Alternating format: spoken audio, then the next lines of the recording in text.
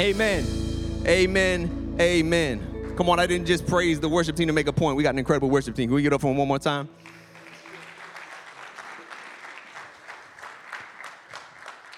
But if you have your Bibles, whether it's a paper Bible, you're swiping there tonight on your phone, you can turn to Psalm 62, because I want to read from Psalm 62, verses 1 through 8.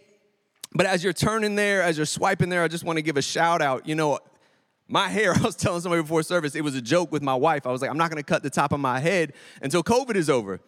And now, like, the vaccine, thank you. I don't know if that was a compliment or whatever. I'll ask him later.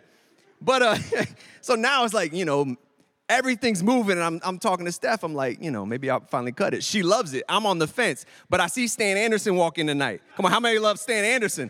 I see Stan's flowing hair, and I'm like, I might not ever cut my hair again, because I've said it before, I'll say it again. I want to be Stan Anderson when I grow up. So, you know, that just gave me some inspiration to keep it going and keep it growing.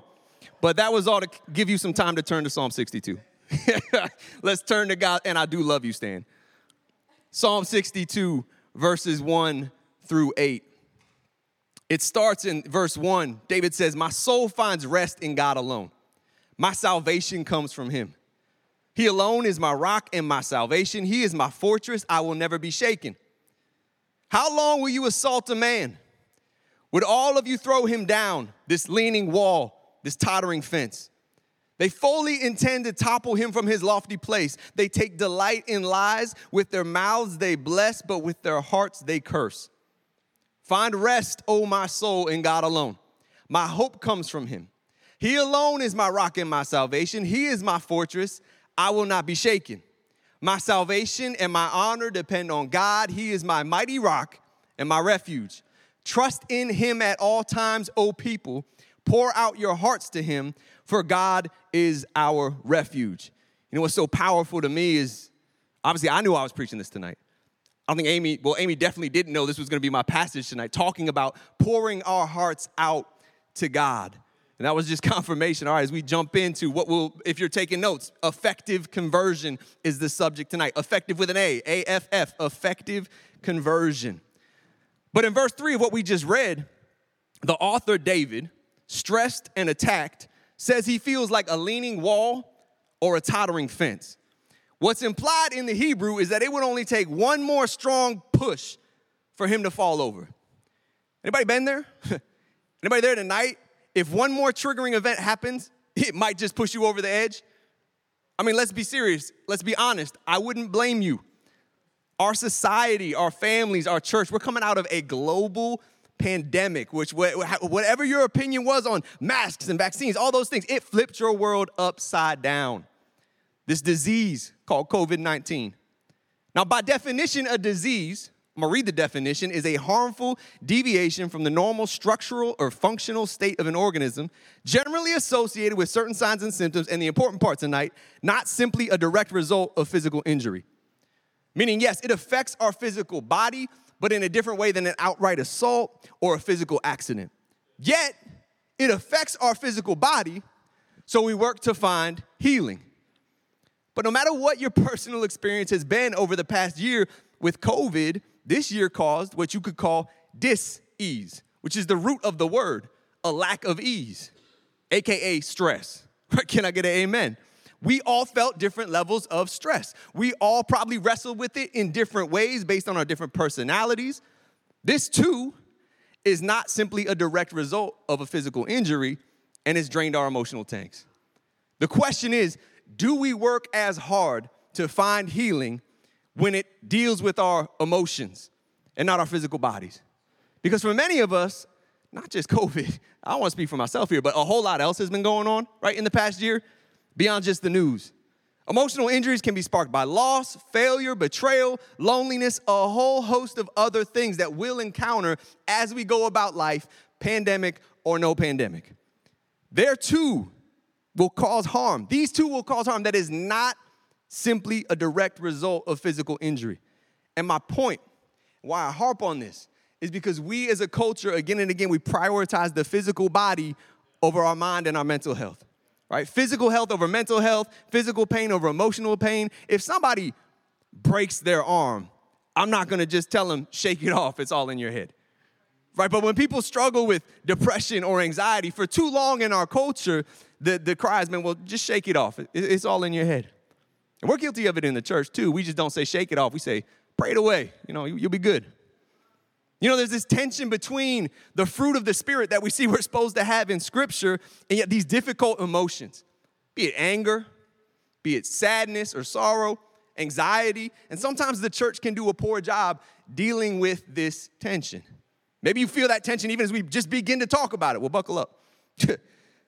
Because the result of this is many in the church today, we live unhealthy and far less effective lives than we could be living. And this is why effective conversion is so necessary and so healing and so empowering and why we need it. What is effective conversion? By definition, effective conversion happens when a person steps into personal responsibility for their emotional healing and development. It happens when I realize that I can't be spiritually healthy if I'm emotionally unhealthy. That spiritual maturity is tethered to and tied to my emotional maturity. And as we've talked about this in previous weeks, this idea of maturing, growing more like Christ, or sanctification is what the theologian Donald Gelpy, who we've been polling from, would call ongoing conversions. And this concept introduced to us by Donald Gelpy is at the heart of this series, Shema. He speaks to 5 conversions of the heart. Again, they're not always first, but foremost conversion, religious conversion, right? A vow of faith and devotion to Jesus as Lord and authority over our lives. But if we're to continue from justification into sanctification and grow more like Christ throughout our lives, it will take ongoing conversion. Because there's also intellectual conversion, socio-political conversion, right? Moral conversion. All of these you can podcast outside of moral conversion, which Fred's going to close it with next week. But as we've been talking about in this series, Shema, these conversions bring our hearing into alignment. Because Shema is the Hebrew word for hear and obey. It's 2 sides of the same coin. What's implied is you will have a reflexive obedience when this person speaks to you. Not rebellious, right? Not reluctant as we've looked at, but reflexive listening. But to come back to effective conversion, again, effective conversion happens when a person steps into personal responsibility for their emotional healing and development. Now, maybe at first you're like, it's kind of awkward to hear responsibility and emotions in the same sentence. Because I think we often think of emotions as something that's hardwired deep in the recesses of our brain that are triggered by events or moments in life. But there's a doctor, Dr. Lisa Feldman Barrett, who spent 25 years of studying the brain, trying to find out about emotions, studying brain scans, physiology studies, and more to find out what is the deal with emotions. And she found that emotions aren't hardwired and triggered. Matter of fact, you aren't born with an emotional circuit in your brain. What she would say is emotions aren't built in, but they're built. Emotions, as she describes them, are guesses. They're primal predictions that your brain constructs based on past experiences and past inputs in a moment of sensation as billions of brain cells are going off in unison. Sounds like chaos, but this means that you have more control than you might think you do. And Dr. Barrett says, with more control also comes more responsibility. Now, responsibility sometimes feels like a weighty word, but I want to encourage you tonight, that is empowering. You aren't at the mercy of emotions buried layers deep in your brain, right? If you change the ingredients, the inputs in your brain, right, the inputs in your life, you can slowly, gradually, sometimes, let's admit it, arduously transform your emotional life. It's not as simple as changing your pants, but it's possible. The ingredients, the experience in your life today will shape how your brain predicts or guesses or emotes in your tomorrows. And effective conversion is this step into responsibility for your own emotional health and development. On a very small scale, not to oversimplify a complex topic, like when I work out, I listen to a certain type of music because I'm working out. Now, I know some pastors who will go to the gym, get a good sweat on, work out hard to like Hillsong United, Elevation Worship. I know other people that can go to the gym and work out to a podcast, just people talking. If that is the goal, if that is the end, I need to be sanctified. Because when I go to the gym, I want something aggressive, forceful, dare I say belligerent, because I want an emotion in my body that is going to help me push through as I work out. I don't want the emotion I feel to be tranquility, right, as I'm working out. I choose my input, I choose my ingredients, and I choose my music accordingly.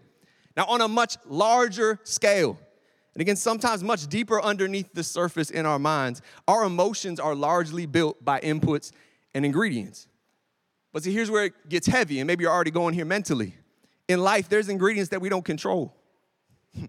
Things happen to us, both on a broader societal scale like COVID-19, or you look at history like 9/11. There's things that happen to our culture. There's things that happen to us individually that we don't control. Trauma, abuse, a diagnosis, right? Emotional violence. And these experiences, they leave traces on our emotions. They can leave traces on our capacity for intimacy, even our immune systems. And see, sometimes depression and anxiety, it's circumstantial. It's passing day to day, right? For some, though, it's clinical, right? For some, emotions like anxiety and depression seem like a domineering fixture in their lives. And I want to be clear that most of what we're talking about tonight, we're talking about emotions and feelings that are like the circumstantial variety that come and go day to day. But hear me out on this too. Right, whether it's clinical or circumstantial mental health, God doesn't abandon us to it. He meets us in it. And there's hope, period.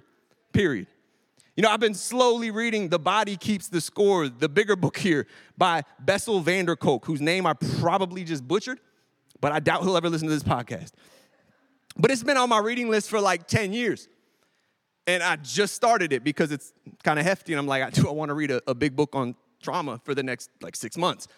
But I was reminded why I put it on my reading list some 10 years ago, because last night, Steph and I had a Zoom call with a couple on the other side of the country that's thinking about adopting internationally.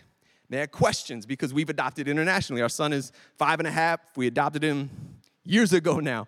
They had questions about what do we expect? What's the process like? What's it like when you bring him home? And one of the things we talked about was just behaviors. Sometimes he acts out. I mean, I guess all of our kids probably sometimes act out. But sometimes he acts out or he misbehaves, and it's not so much about his attitude in the moment. It's not so much about what's even happening in the moment. It's based on trauma he experienced years ago that he didn't ask for. That happened to him. It was out of his control. See, this book talks about the impact that trauma can have on one's body, namely your brain. It's not just all in your head. It's literally imprinted in connections in your brain and how it reacts and how it operates. But one of the revelations within this book that was written in 2014 is that all this brain mapping and studies have shown that your brain has this natural neuroplasticity, which simply means it can reorganize its connections and its functions. So events and experiences, yeah, they can shape our mind in profound ways, but not just negatively, also positively. And from medicine to therapy, over time, with good habits, people can push mental and emotional health towards being healthy again. And you know, throughout the historical books of 1st and 2nd Samuel to the Psalms, and here in Psalm 62, we get a big picture of David's life. Man, David experiences emotional and physical assault, attacks with slander, man, attacks with spears in a room while he's trying to play an instrument, as well as various betrayals, both personal and on national levels. This guy's a king that experienced betrayals. This man had plenty of things to work through emotionally. And yet in his writing, this is where we see where affective conversion and our emotional journey receives this gift from religious conversion and our relationship with Jesus. Because Jesus infuses our emotional journey with hope. See, what we've talked about, people may experience some of these conversions outside of religious conversion. Somebody may experience affective conversion apart from Jesus and work towards taking responsibility for their inputs and ingredients and working towards emotional health and development. But there is a hope we have in Christ that is transformative, that's irreplaceable, and it's here in Psalm 62. In Psalm 62, verse 1, David writes, "From him comes my salvation." Right, speaks to religious conversion. And as a result, in Psalm 62, verse 5, David can write, "From him comes my hope," because his affective conversion and emotional journey has been infused with hope. It's because of this that he can pour out his heart and invite and exhort others to do the same.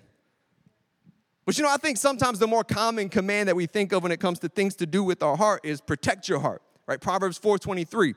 It's a very memorized verse in the church, and it's a good verse, Right? It speaks to, hey, protect your heart from those inputs and ingredients because the rest of your life, the issues of life, dare I say your emotions will flow from it. All there in Proverbs 4:23. But I think in some circles it can be used to validate keeping some emotions out, like positive thoughts only. And protecting your heart can come to mean don't let anger in, right? Don't let sorrow in. Don't let doubt in. And why do we think this? Because again, when it comes to how to handle what some would classify as difficult feelings, right? Anger, sorrow, lament, so often we, the church, have fumbled the ball. You know, I've shown a lot of movie clips in the pulpit over the years. I don't think I've ever showed an animated movie. I almost pulled out Inside Out, showed a little Inside Out in here tonight. Because Inside Out plays out almost entirely in the mind of an 11-year-old girl, Riley. And the main characters are Riley's emotions: joy, anger, fear, disgust, and sadness. And at the heart of the movie is this conundrum. What are we supposed to do with sadness? Like early on in the movie, Joy takes sadness to like the back of whatever room they're in and takes chalk and draws this little circle. And she's like, you stay here, right? So you don't screw anything up, right? Don't touch anything. Because what are you supposed to do with sorrow? But through the course of the movie, we learn a valuable lesson. Sadness has a place in life because sadness can be cathartic. Sadness can be healing. And when recognized fully, it can be beautiful. And at the end of the movie, we come to realize not only does Riley needs sadness, but sadness needs a place in us. Not just sadness either, but the full range of emotions for us to be emotionally healthy in life. But you know, I think sometimes if the church had its choice of animated movies, we choose the Lego movie. Because the Lego movie's famous song is, everything is awesome, right? And when you come into church, like, how you doing, brother? Everything's awesome, right? Blessed and nothing less. I'm living the dream, right? And I'm not talking about we should come in and like bleed emotionally on the first person that greets us. We'll get to that later when we talk about community.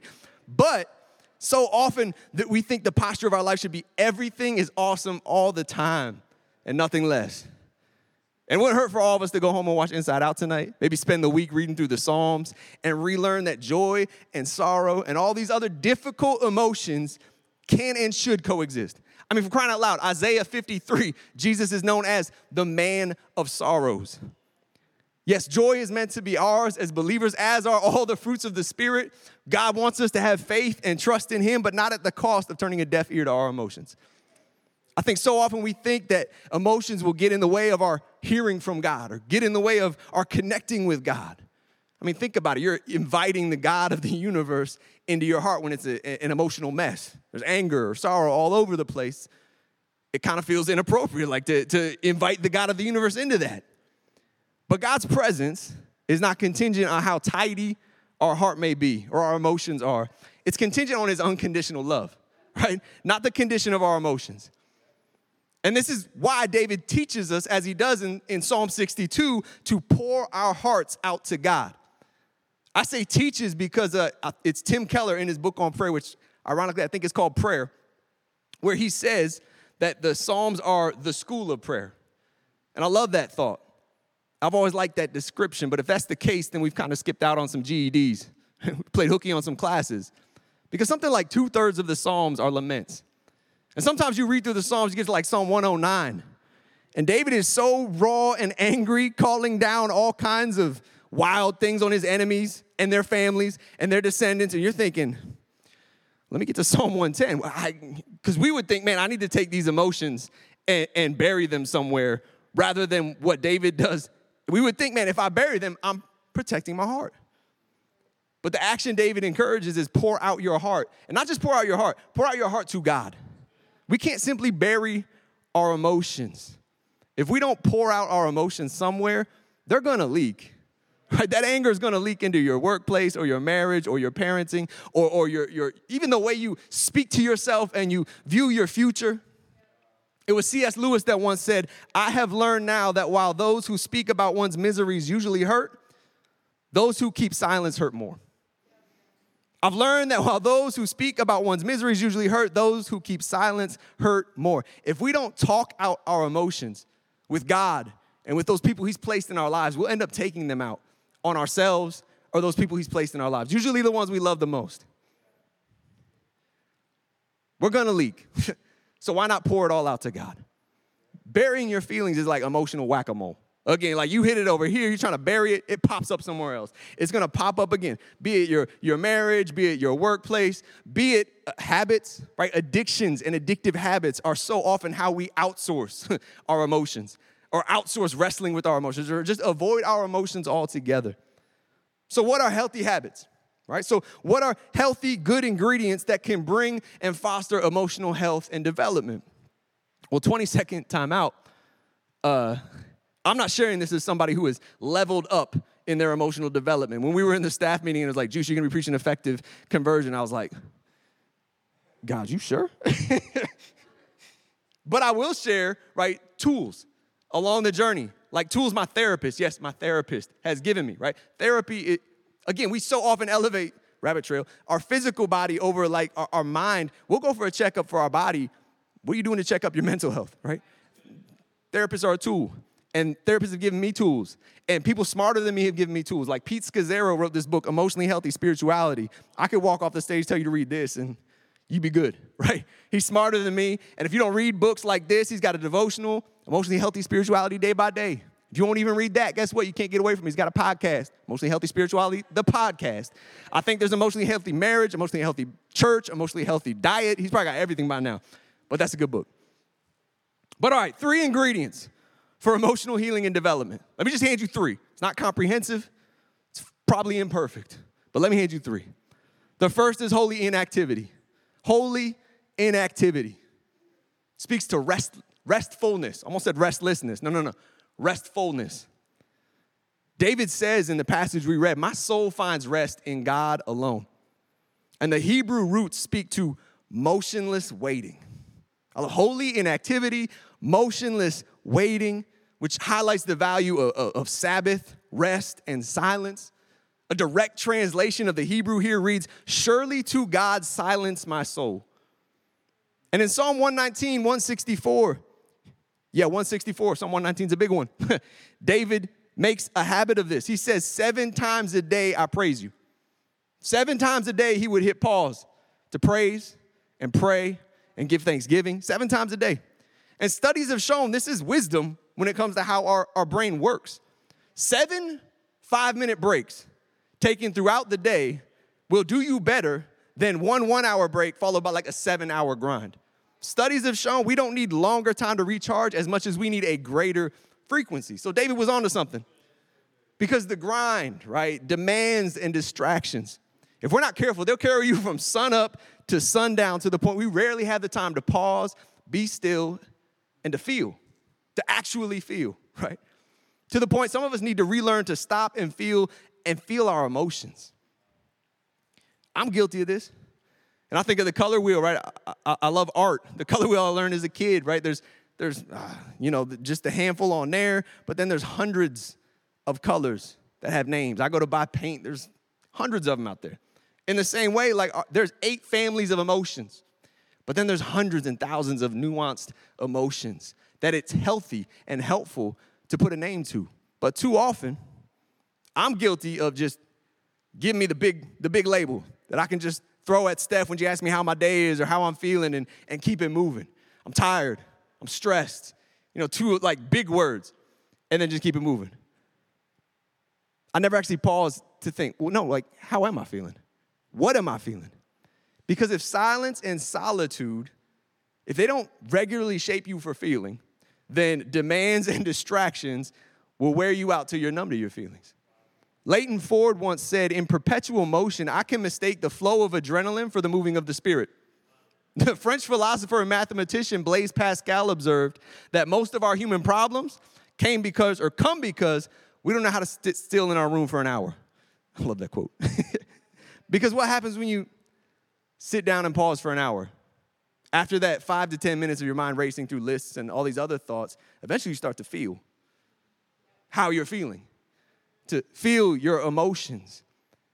We have to relearn the power of holy inactivity, the power of the rhythm of pausing, because it helps us feel again, feel our emotions, identify our emotions. This rhythm of pausing is what some theologians and Pete Scazzaro would call the daily office, is what David calls the refuge where no enemy can reach me. Again, in Psalm 119, we see David prays 7 times a day. Pauses to praise God 7 times a day. In Daniel does it 3 times a day. How many times a day am I pausing to be with God, feel what I'm feeling, and pour it out to him and offer it up to him? I mean, at the very least, may we give him the beginning of our day and the end of our day. Let him get the first word. Let him get the final word. Just as your body has to be rested and fed to stay healthy, the seat of your emotions, your soul, needs to be fed. And the Bible is soul food, right? The Bible says we don't live by bread alone because we also have souls that need to be fed and need to be healthy. And that comes through the presence of God and the word of God. And we don't just see our need for rhythm in our pausing day to day. God infuses it in our weeks, right? With the Sabbath, a holy pause. We've preached about it. We probably preach on the Sabbath once a year here. There's so many podcasts you can go back to on the Sabbath. So yes, I intentionally on the Sabbath try to draw near to God, spend time with God. But I also practically try to perform what my therapist would call maintenance. It's been a long week, right? Your Sabbath, you just got done with a long week. Your body, your mind, your emotions, they need a release, right? A healthy release. That my therapist would call maintenance routines and habits and escapes that provide a release. For me, that's exercise and painting. For you, that might be gardening, might be hiking, might be a book, a puzzle, I don't know. But whatever recharges you, do it. Because if you don't have a healthy release, that's how we end up with all these unhealthy releases. Whether it's a simple addiction to social media or an insidious addiction to pornography. It's because we don't have a healthy release, we all of a sudden turn to this other one over here, where again we can outsource our emotions. And look, for me, when so much is out of control, from health diagnosis to again, the stuff going on globally, when so much is unpredictable, predictability, establishing some predictability and routine in my own life can reduce stress, and predictability can create emotional stability. I heard it said once that routine produces resilience. Rest needs to be a routine. Pressing pause needs to be a routine because it helps us feel again. And when you take enough time, you don't just learn to feel, you learn to distinguish between feeling and thinking. Dr. Barrett, again, to quote her again, she said, emotions are data, not directives. Or maybe you've heard it said in the church, right? Feelings are meant to be felt, but not always followed. In 1 Thessalonians 5, in a broad statement that we can apply to our emotions, Paul says, test everything and hold on to the good. The pause between feeling and reacting is where thinking and testing becomes valuable. Because I know in my life, I want to learn to follow my God-given identity rather than impulses inside of me or pressures around me. And that's the second ingredient. Not just a holy inactivity, but a hold on my identity. David says, my salvation and my honor depend on God. He identifies himself in what God had done for him and who he was in God. See, sometimes I think we go a step past the helpful, powerful step of naming what we're feeling, naming our emotions. I feel, fill in the blank, to identifying with our emotions. I am, fill in the blank. Now, there's nothing wrong with saying I'm stressed or I'm depressed, but sometimes it can seep into our very identity. David says, man, I'm saved, I'm forgiven, I'm graced. Even when all hell, mind you, continues to break loose. Like in this psalm, we don't see all the chaos end. But as he's writing, he speaks to the fact he's graced. Show yourself the same grace that God gives you. Like seriously, he's merciful, he's kind. He realizes we were created with limits because he created us. We have limits to our energy, our time. We have to sleep, our emotional tank. We have limits. So when you have those moments, maybe those entire seasons where you feel grief, maybe it's anxiety, maybe it's stress, maybe it's depression, it doesn't mean that you're not in communion with God.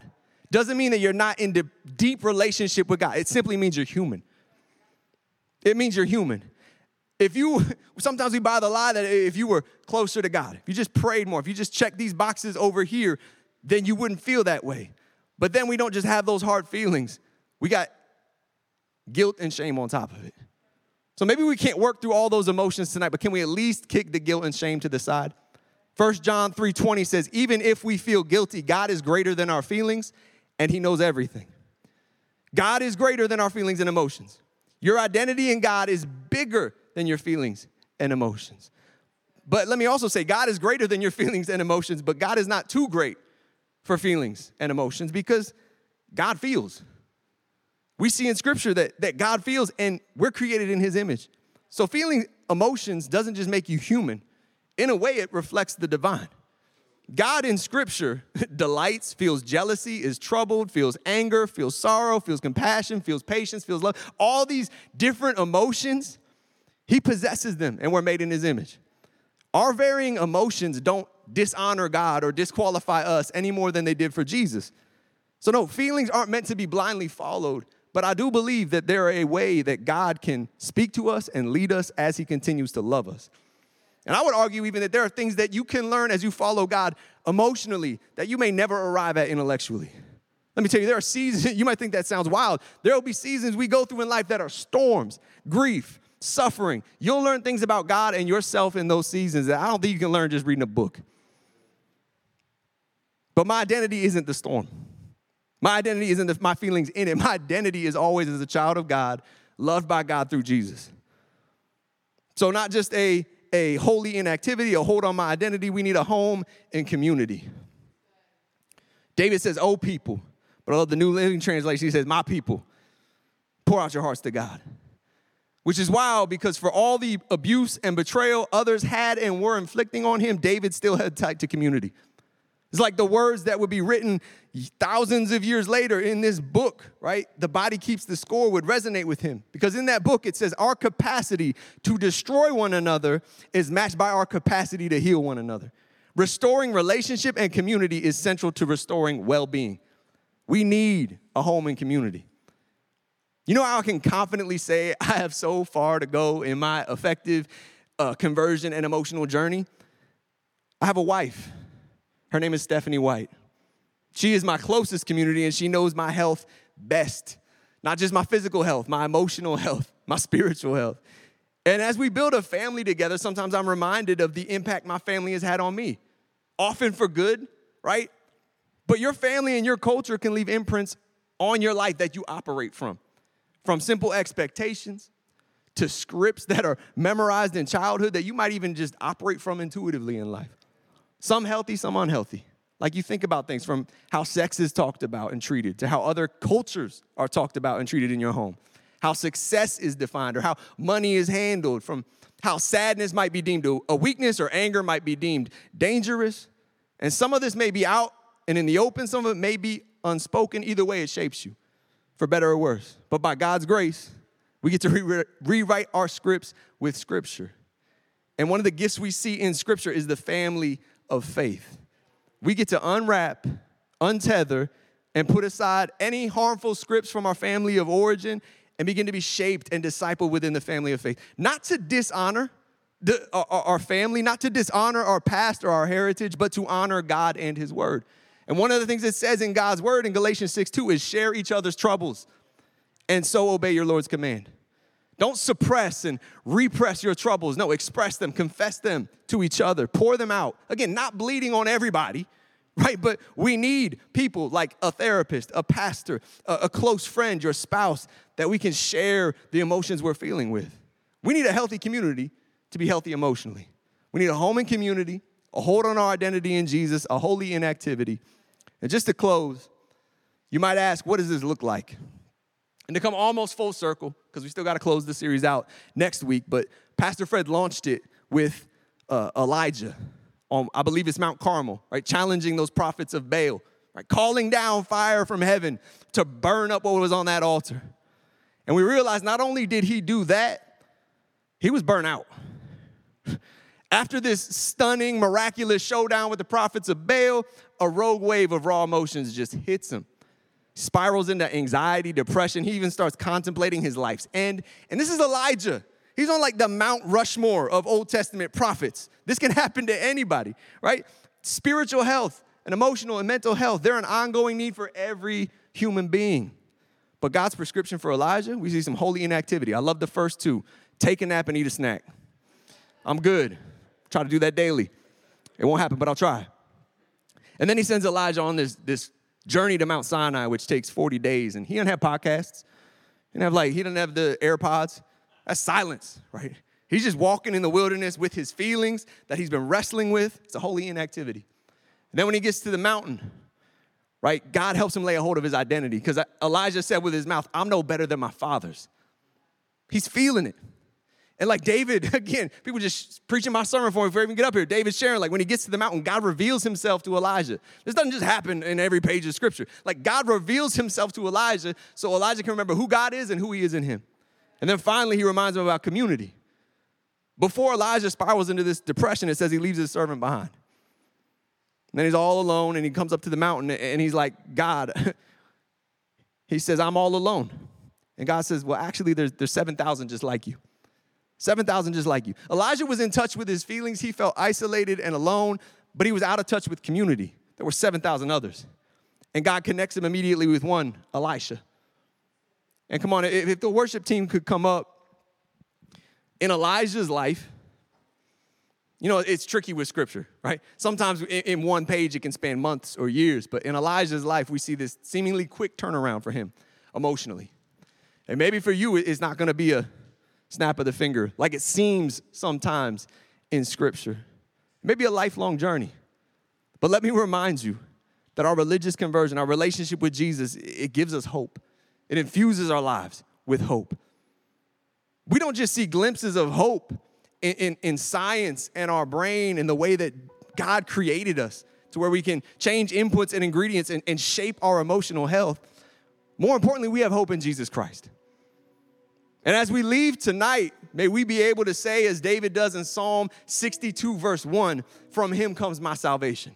May every one of us, as it says in Philippians 2, bow our knee to Jesus, every tongue confess that he's Lord, to the glory of God the Father. May every one of us be able to say, man, from him comes my salvation. And if you can't say that, you've never prayed a prayer offering your life a vow of devotion to Jesus, let's do it tonight. We're going to go into worship, but then we're going to come back to prayer. And if that's you tonight, we would love to pray for you, rally around you, resource you, right? All of that. If that's you, don't leave tonight without praying with us. But then as David says in Psalm 62, verse 5, from him comes my hope. We're all walking wildly different journeys. But we all feel similar emotions.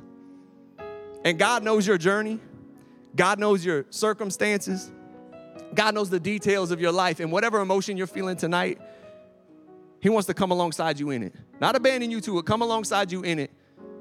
And he doesn't want to rush you along. He doesn't want to minimize your feelings, but he does want to offer you hope again.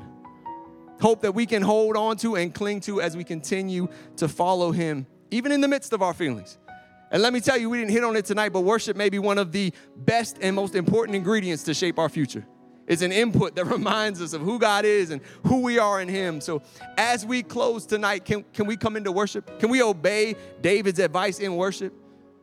He says, oh, my people, me tonight, oh, city life, right? Pour out your hearts to him, for God is our worship.